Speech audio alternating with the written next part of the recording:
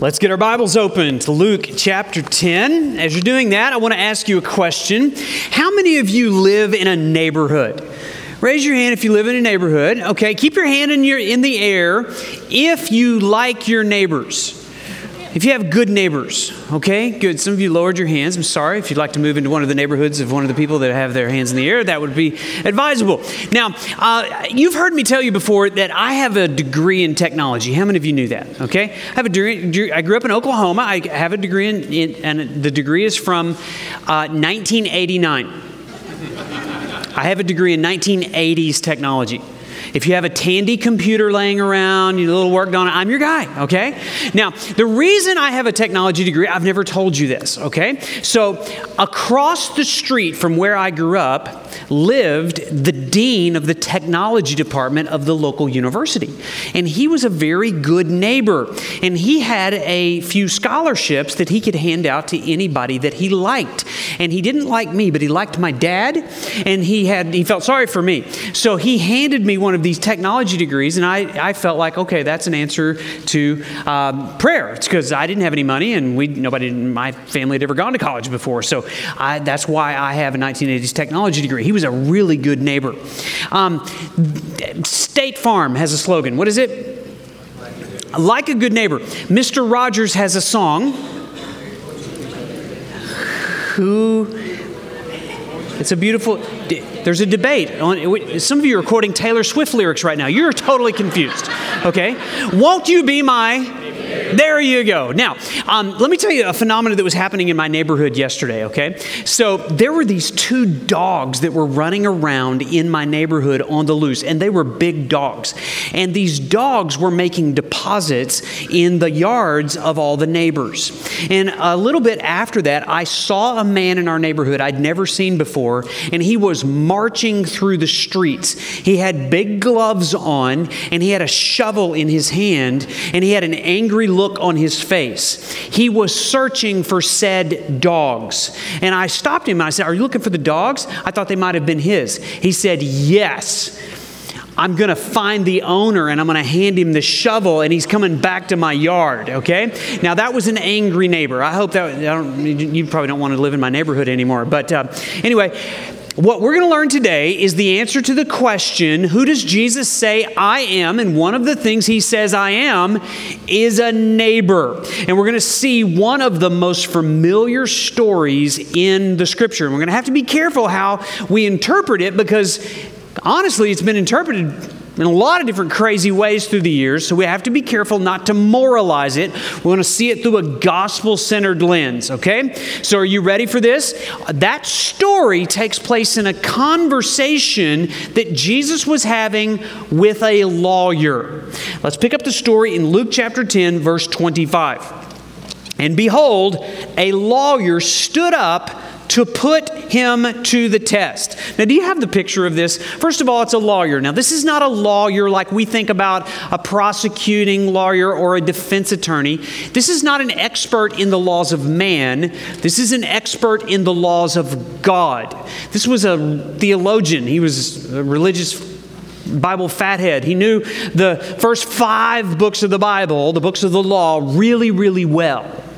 And this lawyer, notice, stood up to Jesus. Just a little friendly advice to you. If you ever feel like you need to stand up to Jesus, I would advise you to remain seated.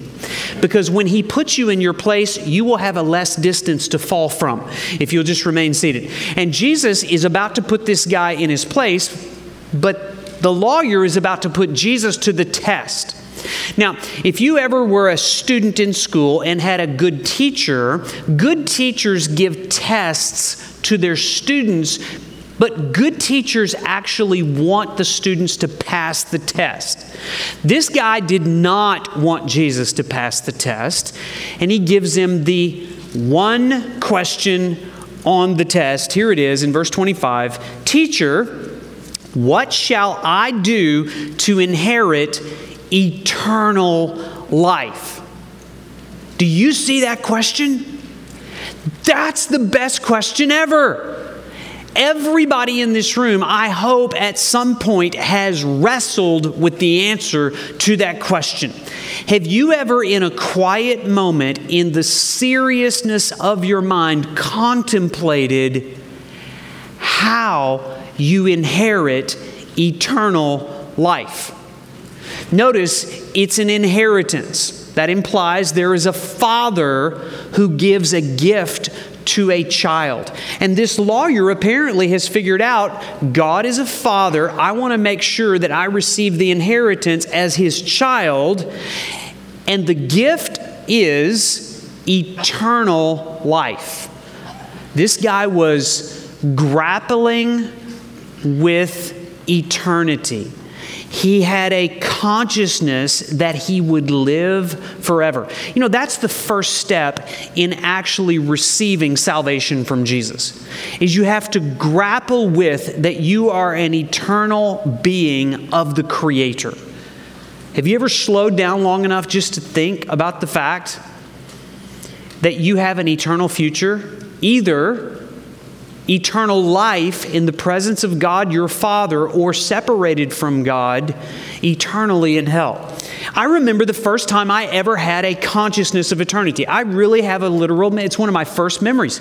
I was 5 years old. I was sitting in a tree of my neighbor across the street in Muskogee, Oklahoma. I remember for the first time thinking about God, thinking about forever, thinking about heaven and hell. Now, it wasn't the moment of my salvation, but God graciously kind of opened my eyes to the fact that there is an eternal destiny for my soul. I trust that even today you are grappling with the eternal destiny of your soul like this lawyer did. And we've got to find the answer to this question: what must I do to inherit eternal life? Now, the default way that the human mind works is to think there is actually something I can do to impress God enough that He would give me something as wonderful and beautiful as eternal life. And yet Jesus knows there is nothing that you can do to merit eternal life. So Jesus, in the conversation, answers his question with a question to deconstruct his self-righteous understanding of who he thinks he is. And so Jesus answers the question with the question in verse 26. He said to him, "What is written in the law?" I mean, you're an expert in the law, right? You've read the law. What have you read in the law? And then he asks a really great question: how do you read it? You know, the implication is this: you can read the Bible incorrectly. How do you read it? Do you read it correctly, or do you read it incorrectly? So the guy gives the answer in verse 27. He answered, "You shall love the Lord your God with all your heart, with all your soul, with all your strength, and with all your mind, and your neighbor as yourself." So this expert in the law summarizes the first 5 books of the Bible into 2 simple commands. And most of you know what these are, right? One is vertical, one is horizontal. How do you read it, Jesus says? And he said, I read it like this: love God, love people. Simple. How did Jesus respond? In verse 29. Actually, verse 28. He said to him, "You have answered correctly. Congratulations. You understood. You can boil all the 10 commandments, all of the other commandments that we read, down to these 2 simple commandments. Love God, love people." And Jesus says this. This is hilarious. "Do this and you will live." All you have to do to inherit eternal life is love God and love people. That's it. Here's the first point of the message here this morning. My inner lawyer must see the love that Jesus requires. Did you know that deep down on the heart of every person here today, there is an inner lawyer that is arguing for how good you are? And right now in your heart, that inner lawyer is trying to argue that you can actually love God enough and love people enough to inherit eternal life. Now, Jesus says all you have to do to inherit eternal life is love God and love people.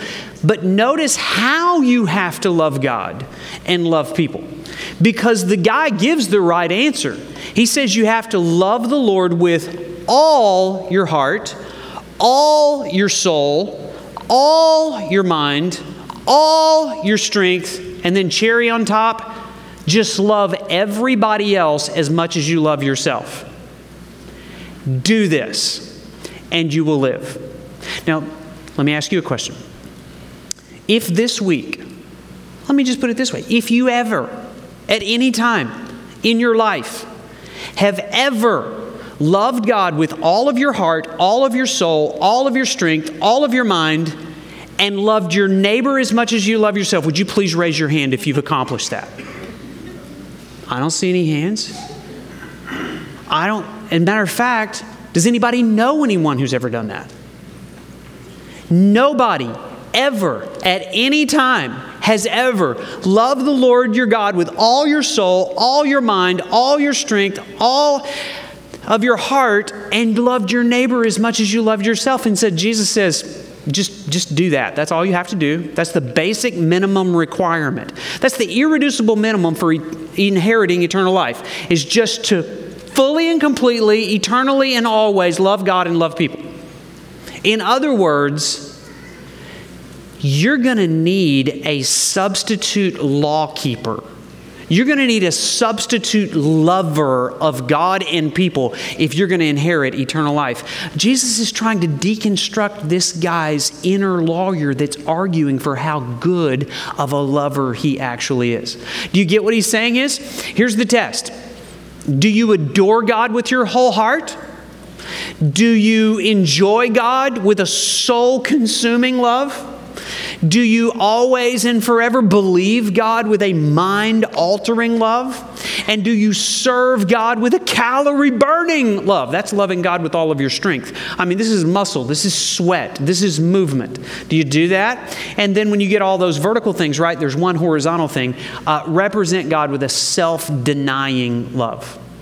Again, nobody has ever done that, which means the law has never qualified anyone to inherit eternal life. And yet this lawyer begins to argue for how good he is. Notice his response to Jesus' statement here in verse 29. But he, desiring to justify himself, said, "And who is my neighbor?" He tries to get Jesus to lower the bar. Certainly, Jesus doesn't mean that I've got to love all of the loveless, unlovable people that I know. Maybe Jesus just expects me to love my lovable neighbors. Can I get him to drop the bar a little bit? And notice why he was doing this. He was trying to justify himself. He was trying to argue his case. I'm good enough. I love enough. I love God enough. I love people enough. Jesus has to deconstruct that. So what he does is tells a story. He tells one of the most famous stories in the Bible. You probably know the story. It's the story of the Good Samaritan.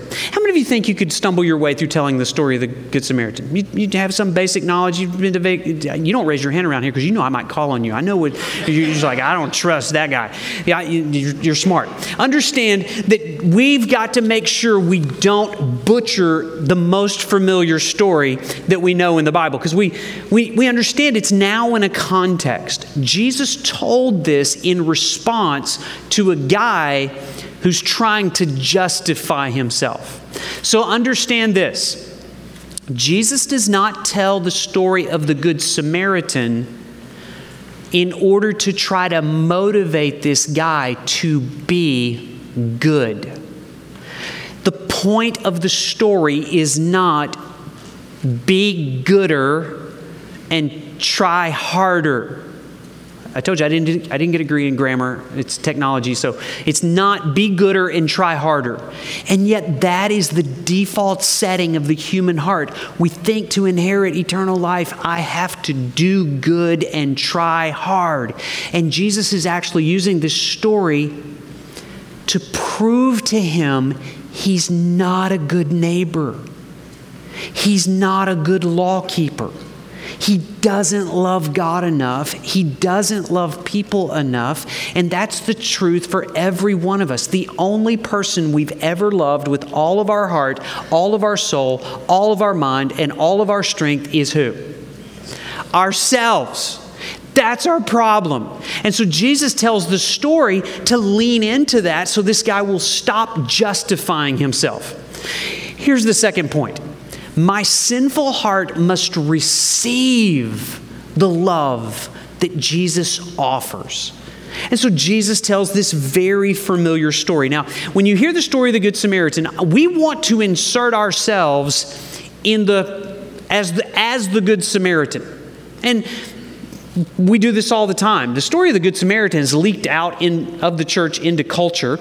Somebody told me this morning that the Life Flight helicopter at Parkland Hospital in Fort Wayne is actually called the Samaritan. The Samaritan, the Good Samaritan, is a metaphor that we use in our English understanding of the Bible or just of culture for somebody that does good things for broken, difficult people. They go out of their way to meet a need. They might give some money. They might fix a meal. They might mow a grass, help an old lady across the street. Now, listen, you can do all of that and be a Boy Scout. That doesn't mean you're a Christian. It doesn't mean you're going to inherit eternal life. So we have to make sure we understand the point of the story. Don't insert yourself too quickly as the Good Samaritan. Here's the story as Jesus told it, beginning here in verse 30. A man was going down from Jerusalem to Jericho.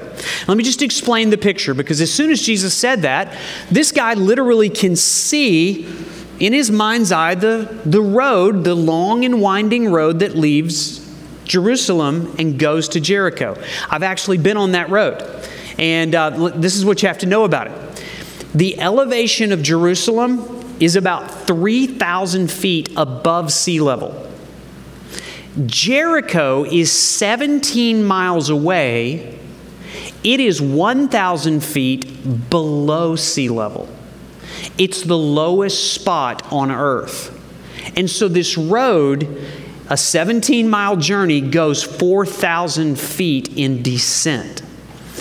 And it is a valley. It's a winding road, and there are caverns and there are caves on each side. It made it very dangerous because thieves and robbers would hang out there waiting for an unsuspecting passerby to come by. They would beat him up and they would rob him.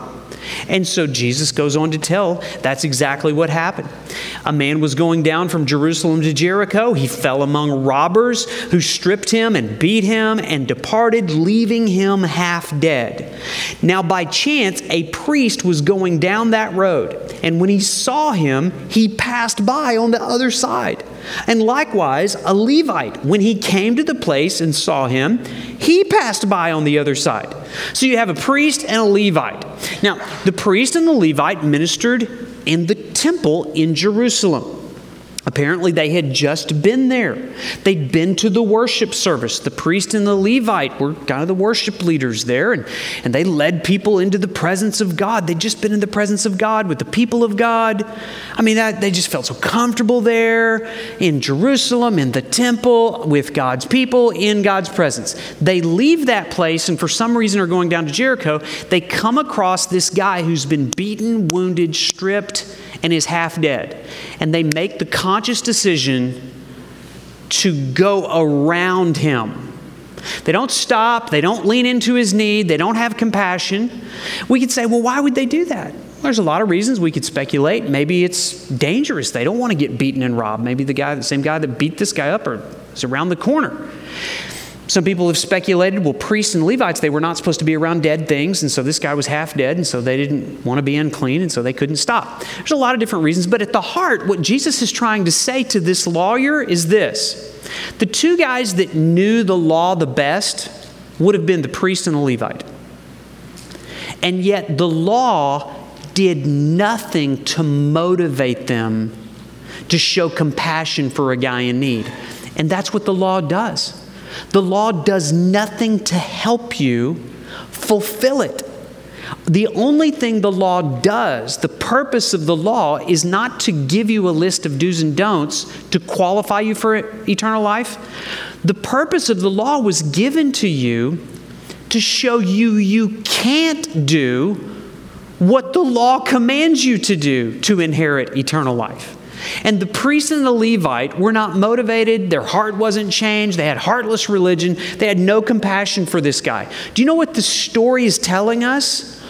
All of us are like the priest and the Levite. We're like this inner lawyer that wants to argue for how good we are. But if you could ever actually see how many people you pass by and how heartless we are, it would prove to us we haven't met the standard of God's law, and we cannot inherit eternal life because we have not shown compassion for people, nor have we had passion for God.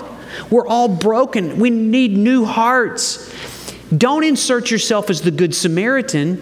Insert yourself as the priest and the Levite, a heartless person that hasn't shown compassion. So how does Jesus change that? Secondly, insert yourself as the guy that is beaten and wounded and robbed, left in the ditch, half dead. Don't you understand? That's what sin does to me. Sin robs me of righteousness. And when other people sin against me, it robs me of my ability to trust people that speak for God, like the priest and the Levite. There's kind of two different people in this room right now. Some of you right now are identifying with the priest and the Levite, and like, yeah, man, I'm kind of like that. I know a lot about the law, I know a lot about the Bible, but man, I don't know if I really enter in and engage. I don't know if I have compassion for wounded people. There are other people in the room right now, and you are identifying as the wounded and broken guy who's robbed, left in a ditch, half dead. The story of your life is kind of ugly. I mean, you've got stories about how you've been abused and mistreated and wronged and slandered and gossiped against. And a lot of those people that did that to you are self-righteous religious people. And you as a wounded person are sitting there going, that's right, preacher, you tell those religious people they need to have compassion on people like me who are wounded. And do you know what you're doing right now? You are making the same mistake that the self-righteous religious people are doing. You are alienating yourself from religious people the same way that the religious people alienate themselves from you. The story is this: we're all universally broken. Some of us are beaten up and robbed by law breaking. Some of us are beaten up and robbed by law keeping.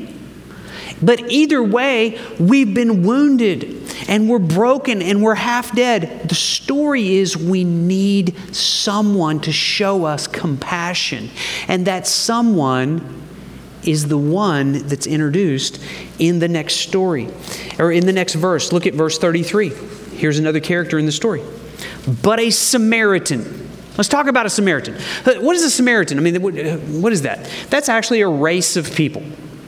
This race of people was a mixed breed people, half Jew, half Gentile.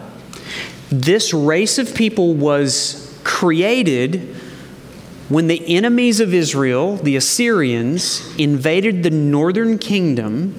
These armies came in. They set up shop in the promised land reserved for God's people. They intermarried with Jewish girls, and from that came this line of people that were called the Samaritans that kind of inhabited the northern part of Israel there. The Jews, who were purebred descendants of Abraham, hated the Samaritans, this mixed breed of people. And there was tension and conflict, and they avoided one another like the plague. Jesus introduces the next character in the story, a Samaritan. Now notice what the Samaritan does. The Samaritan, as he journeyed, came to where he was, the broken man, and when he saw this wounded man, he had compassion. And he went to him. He didn't go around him. He went to him. He bound up his wounds. He poured oil and wine on him, and he set him on his own animal and brought him to an inn and took care of him. And the next day he took out 2 denarii. That would have been payment of a couple of months' salary. He took these 2 denarii, he paid a price, he gave him to the innkeeper. Just make a mental note about the innkeeper. We'll come back to him in a minute. And he said to this innkeeper, "Take care of him, and whatever more you must spend, I will repay when I come back." So who does Jesus say I am? First of all, I'm a heartless lawyer. I'm this guy that's trying to argue for my goodness. But then secondly, he says that I am like this wounded man who's been robbed of righteousness. I'm left half dead. I've been beaten and robbed by sin. I've lost the fight against those that would try to rob me of my dignity and my worth. I have to see myself as a poor, helpless, left for dead sinner in need of compassion. My sinful heart must receive the love that Jesus offers. So if I'm the wounded guy, who is Jesus? Jesus is the Good Samaritan. He's the one that comes, who sees me, who rushes to where I am, even though he should have bypassed me. He's the one that stops my bleeding. He binds up my wounds. He takes me to a place where I can get healing and wholeness. And he's paid the price for everything. And he says one day he's coming back to get me so that I can spend eternity enjoying eternal life with him forever. Before you can understand the point of the story, you have to see yourself as the wounded guy that Jesus has come to. We receive the love that Jesus offers. Stop trying to justify yourself. Remember the guy who was trying to justify himself? That's what the inner lawyer does all the time. He's arguing for his goodness. And yet, one of the most important verses in the Bible, Romans chapter 3, talks about this issue of justification. And he says, you and I are justified by his grace as a gift.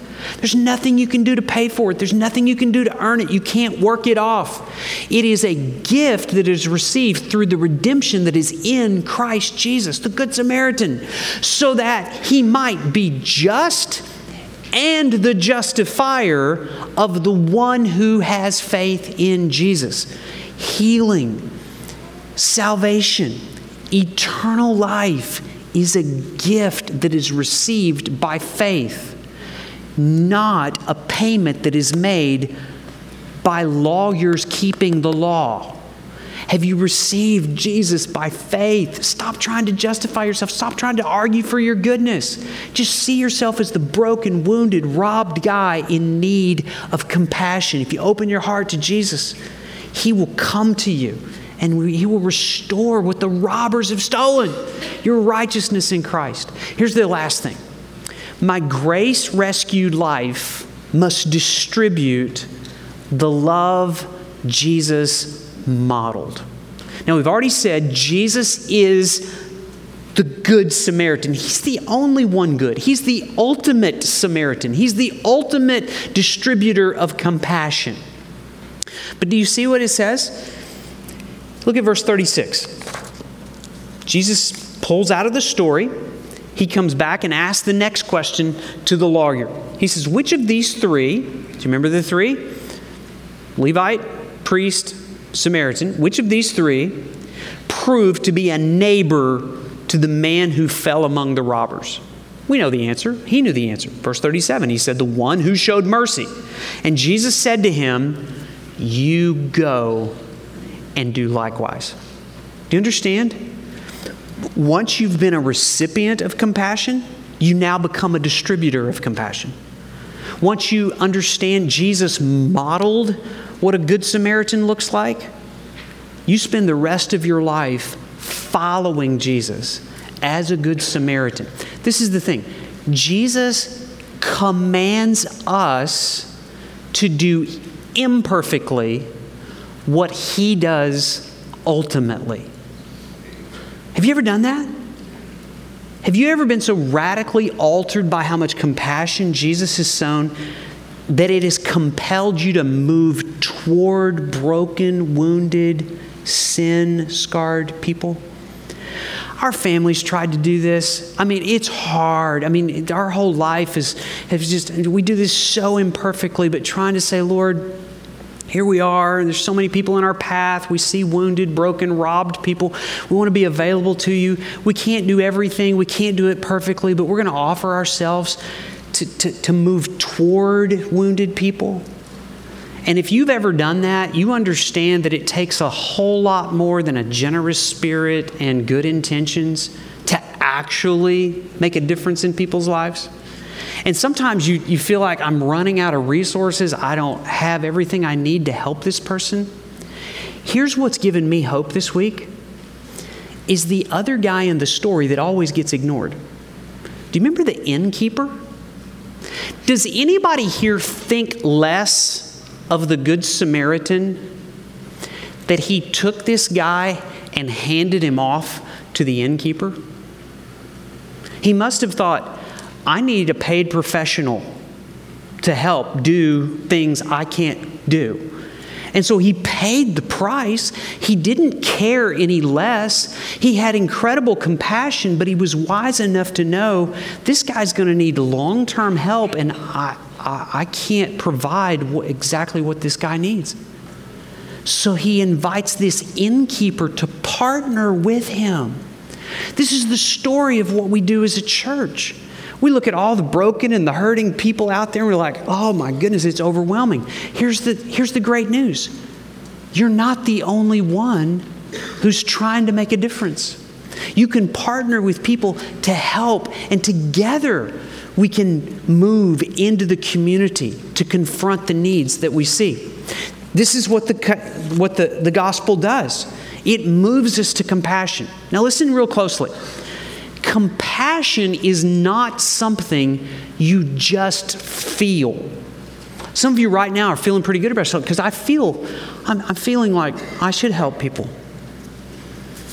Compassion is not just something you feel. Compassion is something you do. It's the gospel that compels us to reach out to people in our community who otherwise would never find their way into this building. There are people in this community that will never pick up a Bible. They will never tune to a radio station or listen to a podcast until we go to them and stop bypassing them. That's what a Good Samaritan does. It's the gospel that confronts injustice everywhere it's found, whether it's in a family, in individuals, or in communities.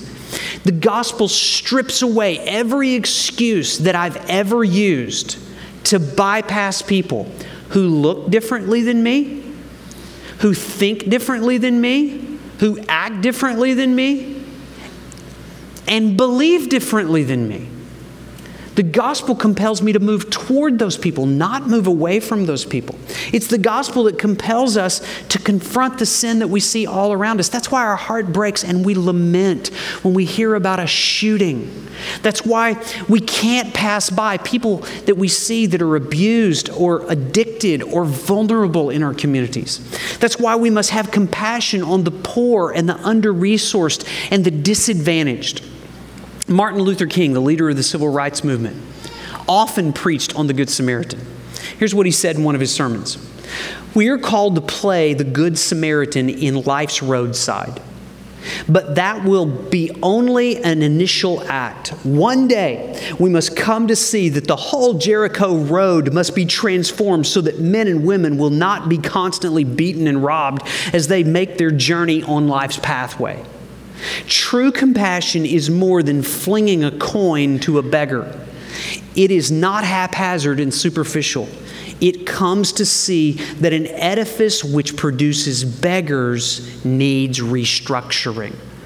What he's acknowledging is there are systemic issues. There are deep, complex things that require more than us just feeling badly that someone's hurting. It compels us to lean into those things. Jesus compels us to have a heart for widows and orphans and the unborn and refugees and immigrants. There's so many needs around us. The gospel compels us to extend grace toward those who identify as gay, lesbian, and transgender while we are lovingly telling them the truth about what God requires in His Word. This is why we don't divide along political lines or racial lines or denominational lines in the church. This is why we don't marginalize or gossip people in the church who do things differently than us or have different convictions than us or have more freedom than us in gray areas where we're to use discretion. And this is why we take the gospel ultimately to unreached people that are outside of the content of the gospel. They have no access to the things that we have access to. And we get to those places as best we can to deliver the good news of Jesus. This is why we're planting a church in the heart of South Bend. Because we want to be a good neighbor to people that are hurting the most, rather than just staying isolated in places and neighborhoods where it's a little safer. Here's the last thing. Do you remember the 2 commandments? What are they? Love God, love people. Do you know that it is actually sin to love people if you love people more than you love God? It is possible to love people without loving God. And when you do that, you make people your God. So loving others means that we persuade them to love God. Loving people means that we show them the urgency of repenting and responding to the great Samaritan Jesus, who actually was beaten and robbed on the cross and stripped, all because He loved them so much He wanted to include them, not exclude them. It's because we love God more than we love the approval of people that we are compelled to urge our neighbors to love God with all of their heart, all of their soul, all of their mind, and all of their strength, and then love your neighbor as yourself. We don't do it perfectly. One day we'll introduce them to the one that does it ultimately. Let me ask you to stand together. And in these closing minutes, don't check out on me. I want to ask you a question. Have you ever seen yourself as that lawyer arguing your case for your goodness against Jesus, standing up to Jesus as if you're an equal somehow, thinking that you can merit eternal life through keeping the law? Why don't you just humble yourself and see yourself as the broken, wounded, robbed guy on the side of the road, half dead, actually all dead, in need of a resurrection? Here's the good news of the gospel. Jesus has compassion. He doesn't bypass those who will humbly cry out and say, I need mercy. He'll transform you. He'll give you a heart that loves God. And because we love God, we love people enough to introduce them to loving God. Would you bow your heads, close your eyes with me? In this moment, why don't you just humble yourself before the Lord? Say, Lord, I need compassion. I'm like that lawyer who argues for his goodness. I want to think that somehow I can work off my sin debt.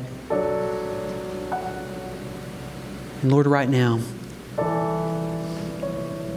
I see myself as broken by sin, my self-righteousness, my lack of compassion for you, my lack of compassion for others. Thank you for the cross. By faith, I receive you as my justifier.